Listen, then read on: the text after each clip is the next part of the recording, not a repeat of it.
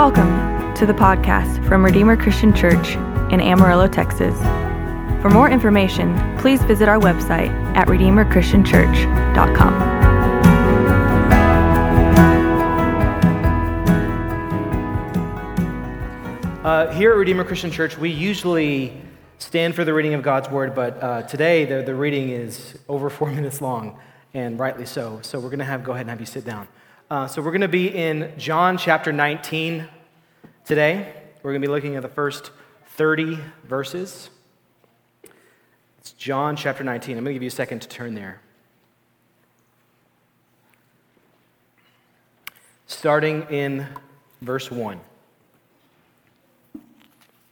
Then Pilate took Jesus and flogged him, and the soldiers twisted together a crown of thorns and put it on his head, and arrayed him in a purple robe.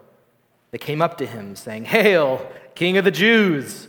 and struck him with their hands. Pilate went out again and said to them, "See, I am bringing him out to you, that you may know that I find no guilt in him." So Jesus came out, wearing the crown of thorns and the purple robe, and Pilate said to them, "Behold, the man!" When the chief priests and the officers saw him, they cried out, "Crucify him! Crucify him!" Pilate said to them, "Take him yourself and crucify him, for I find no guilt in him." The Jews answered him, "We have a law, and according to that law, he ought to die, because he has made himself the Son of God." When Pilate heard this statement, he was even more afraid. He entered his headquarters again and said to Jesus, "Where are you from?"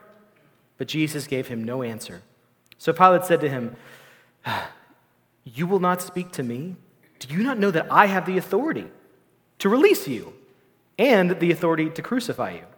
Jesus answered him, "You would have no authority over me at all, unless it has been given to you from above. Therefore, he who delivered me over to you has the greater sin." From then on, Pilate sought to release him, but the Jews cried out, "If you release this man, you are not Caesar's friend. Everyone who makes himself a king opposes Caesar." So when Pilate heard these words, he brought Jesus out and sat down at the judgment seat at the place called the Stone Pavement, in Aramaic Gabbatha. Now it was the day of preparation of the Passover. It was about the 6th hour. And he said to the Jews, "Behold, your king." They cried out, "Away with him! Away with him! Crucify him!" Pilate said to them, "Shall I crucify your king?" The chief priests answered, "We have no king but Caesar." So he delivered him over to them to be crucified. So they took Jesus, and he went out bearing his own cross to the place called the Place of the Skull, which in Aramaic is called Golgotha. There they crucified him, and with him 2 others on either side, and Jesus between them. Pilate also wrote an inscription and put it on the cross. It read, "Jesus of Nazareth, the King of the Jews." Many of the Jews read this inscription, for the place where Jesus was crucified was near the city, and it was written in Aramaic, in Latin, and in Greek. So the chief priests and the Jews said to Pilate, "Do not write the King of the Jews, but rather, 'This man said, I am King of the Jews.'" Pilate answered, "What I have written, I have written." When the soldiers had crucified Jesus, they took his garments and divided them into 4 parts, 1 part for each soldier, also his tunic. But the tunic was seamless, woven in one piece from top to bottom. So they said to one another, "Let us not tear it, but cast lots to see whose it shall be." This was to fulfill the scripture which said, "They divided my garments among them, and for my clothing they cast lots." So the soldiers did these things. But standing by the cross of Jesus were his mother and his mother's sister, Mary, the wife of Clopas, and Mary Magdalene. When Jesus saw his mother and the disciple who he loved standing nearby, he said to his mother, "Woman, behold your son." Then he said to the disciple, "Behold your mother." And from that hour the disciples took her to his own home. After this, Jesus, knowing all that was now finished, said to fulfill the scripture, "I thirst." A jar of wine stood there, so they put a sponge full on the sour wine on a hyssop branch and held it to his mouth. When Jesus received the sour wine, he said, "It is finished." And he bowed his head and gave up his spirit. This is God's word. Amen. Well, good evening, Redeemer. Hello, my name is Aaron Reyes. I'm one of the many deacons that serves here on staff at Redeemer. Welcome to Redeemer Christian Church and welcome to Good Friday. So, every evening for the past 6 or so years, my wife and I have been praying over our children before they go to bed, as many parents do.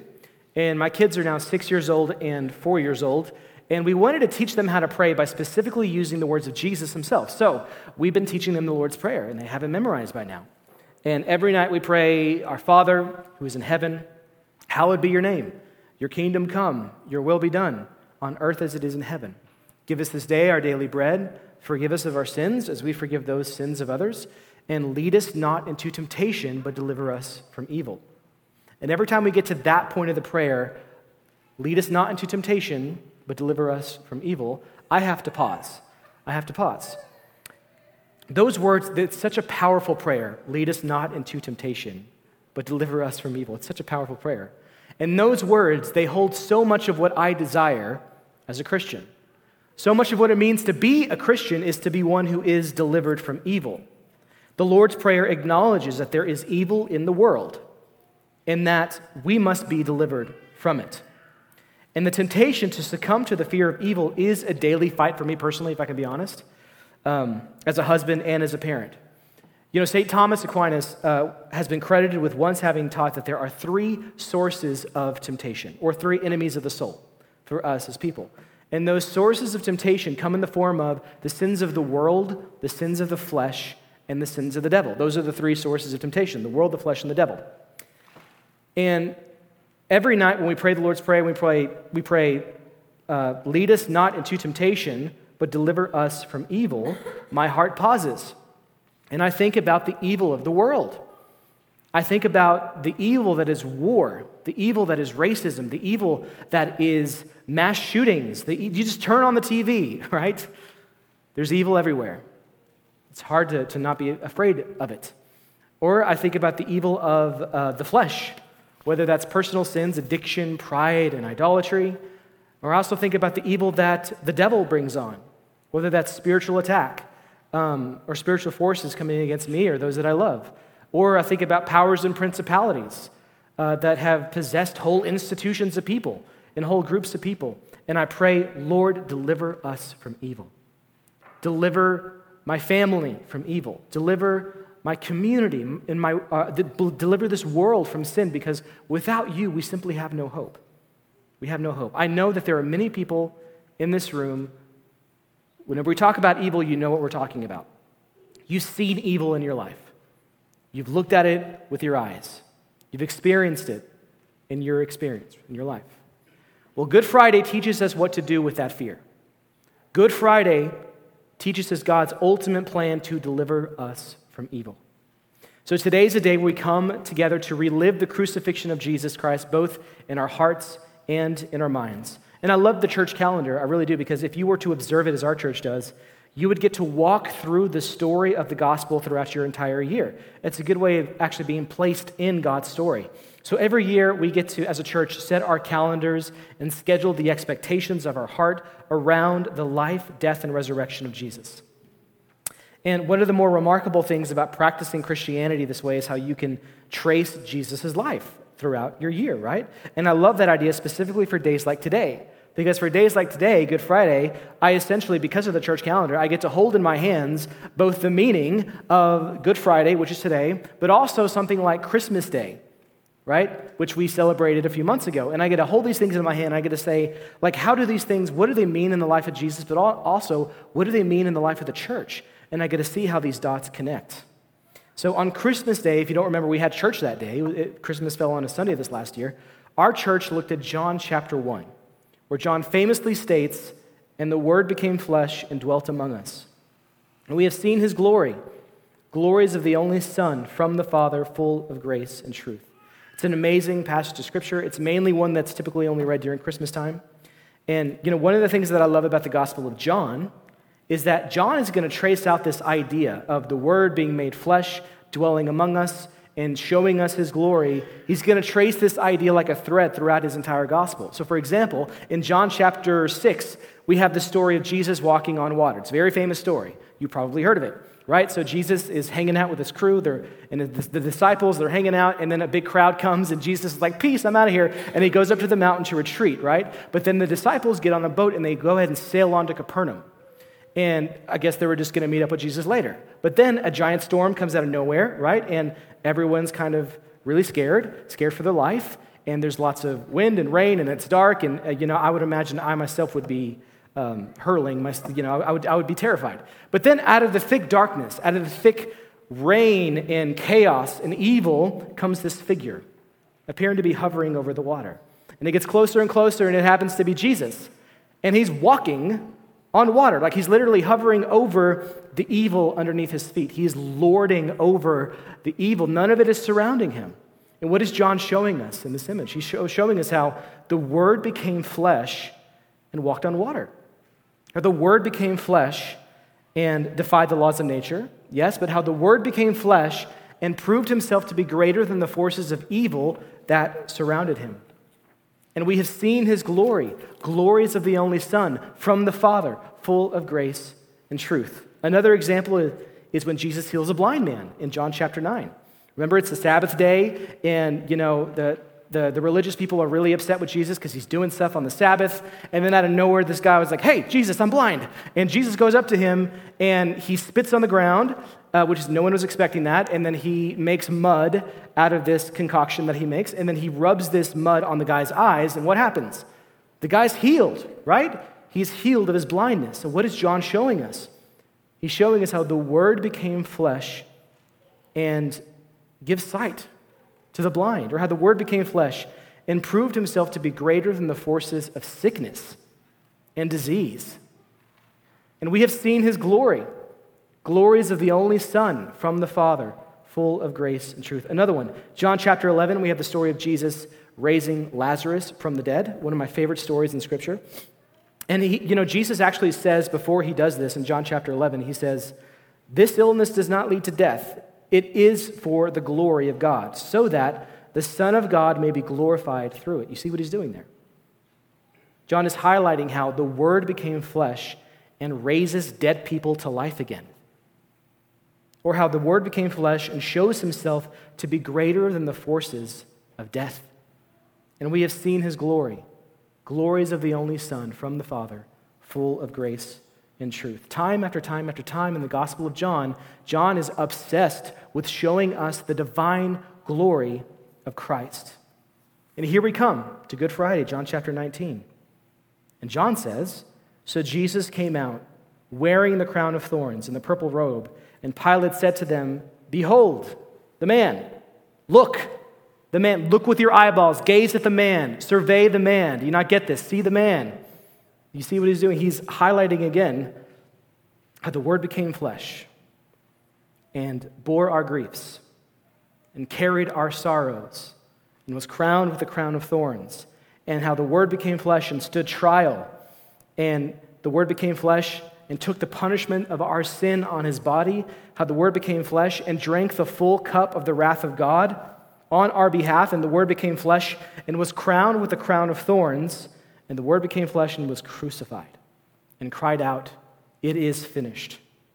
And we have seen his glory, glories of the only Son from the Father, full of grace and truth.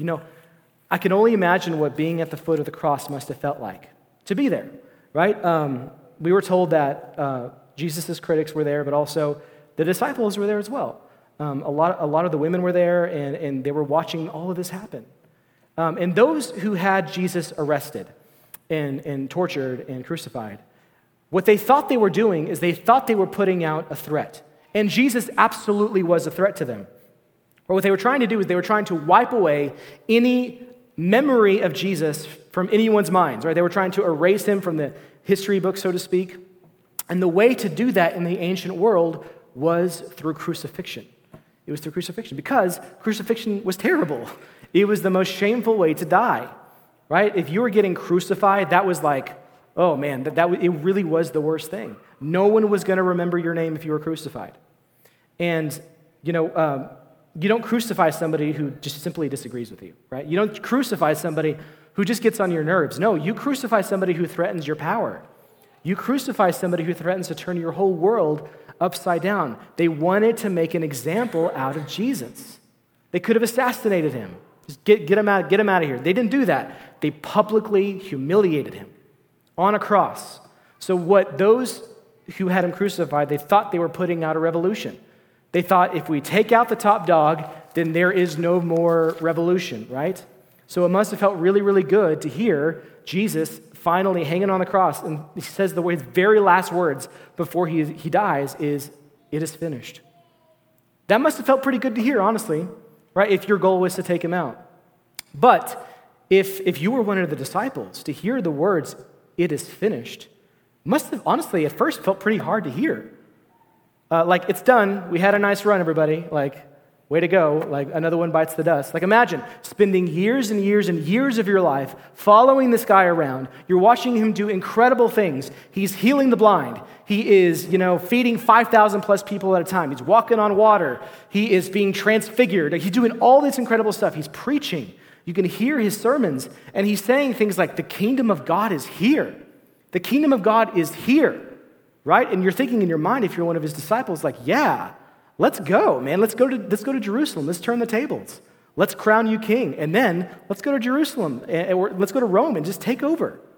What's stopping us? We have the king. Let's go. And then to see that guy, the same guy who was the Word made flesh, who claimed to be God, to see him die at the hands of the state by way of crucifixion. And to hear him say the words, "It's done." That must have been devastating to hear. But, as we know on this side of the cross, what if that's not what the phrase "it is finished" means? Right? What if the words "it is finished" weren't the last gasps of another failed would-be Messiah? What if the words "it is finished" were the first words of freedom that were declared over God's people? And for us today, what if those words "it is finished" were the first words of freedom declared over you and your life today? What if God had finally unveiled his plan to deliver us from evil through the death of Jesus Christ? Because we know that Jesus didn't say, "I am finished." It's like, "I'm done for." He didn't say that. He said, "It is finished." The work of God did not stop at the cross. The work of God started at the cross. The spark of God's kingdom was lit at the cross. At the cross of Christ, time in history had changed forever. The implications of the cross are enormous. We would be here for like 48 more hours if we were to do all of it, to tell you all the things that happened at the cross. But I'll just give you a few. We won't be here that long, I promise that. At the cross, the new covenant is inaugurated. It is where our sins are paid for. It is where the sins of the world and the flesh and the devil are defeated. The cross, it represents our substitutionary atonement. The cross, it cries freedom to the captives. The broken body and shed blood of Jesus Christ, it bleeds forgiveness. And at the cross, the link between our sin and our death, I don't know if you remember, for those of you who were with us on Ash Wednesday, what was the whole point of that night? It was to remind you that the end result of sin is death. But at the cross, the link between our sin and our death is broken because Jesus Christ died in our place. And finally, at the cross, the Messiah crushes the head of the serpent once and for all. And the Word became flesh and accomplished everything sufficient to satisfy the wrath of God. And the Word became flesh and earned our justification, so that when we stand before God, we're not going to give our list of the things that we've done. Here's everything that I've done to be in your presence, Lord. No, we're going to say, look at Jesus. Look at all that he accomplished. I'm claiming that. That's what Jesus earned for us. And we have seen his glories of the only Son from the Father, full of grace and truth. So what are we to do with this truth? What are we to do with a Good Friday service? How are we supposed to respond after a night like this? Well, to answer that question, I want to turn to John chapter 12 before we end real quick, and I want to read you John chapter 12, verses 27 through 34.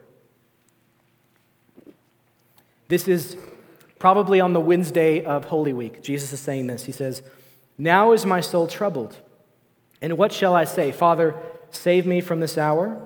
But for this purpose I have come to this hour. Father, glorify your name." Then a voice from heaven came, "I have glorified it, and I will glorify it again." The crowd that stood there heard it and said, "It hath thundered." Others said, "An angel had spoken to him." Jesus answered, "This voice has come for your sake and not mine. Now is the judgment of this world. Now will the ruler of this world be cast out. And I, when I am lifted up from the earth, will draw all people to myself." He said this to show by what kind of death he was going to die. So, Redeemer, what is our response? What is our response to seeing the Son of God lifted up on a cross to die our death? Well, it is to bring yourself to the cross. It is to bring your fear to the cross, to bring your burdens, to bring your anger, your doubts.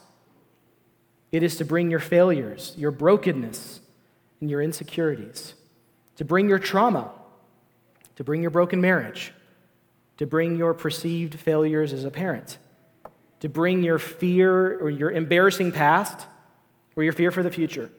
Bring yourself to the cross and place yourself at the nail-pierced feet of Jesus and to behold him. It is to lift our eyes, because at the cross, the power and principalities of this world were defeated, which is terrific news, is it not? The powers and principalities of this world were defeated. Therefore, we don't have to fear. We don't have to carry our shame or be enslaved to our sin. We do not have to be ruled by the temptation to fear the world, the flesh, and the devil. Because when Jesus died on the cross, Redeemer, so did you. If you are found in him, you died as well. That's not all the story. You'll have to come back on Sunday to hear the rest of it. But whenever Jesus died on the cross, you have to see yourself dying with him.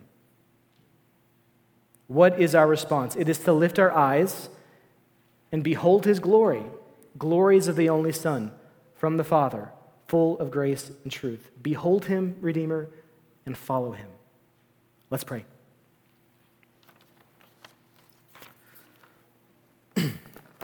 O God of unchangeable power and eternal light, look favorably on your whole church, that wonderful and sacred mystery.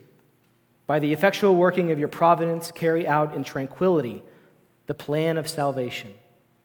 Let the whole world see and know that things which were cast down are being raised up, and things which have grown old are being made new, and that the things that are being brought to their perfection by him through whom all things were made, your Son, Jesus Christ, our Lord, who lives and reigns with you in the unity of the Holy Spirit, one God, now and forever. Amen.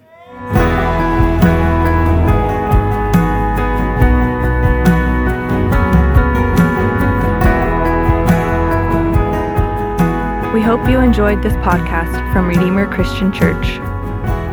Our mission is to declare the gospel with our words and display the gospel with our lives to our neighbors and to the nations. And your financial support makes resources like this possible. If you enjoyed this podcast, consider supporting us and our mission at redeemerchristianchurch.com/give. And thank you for listening.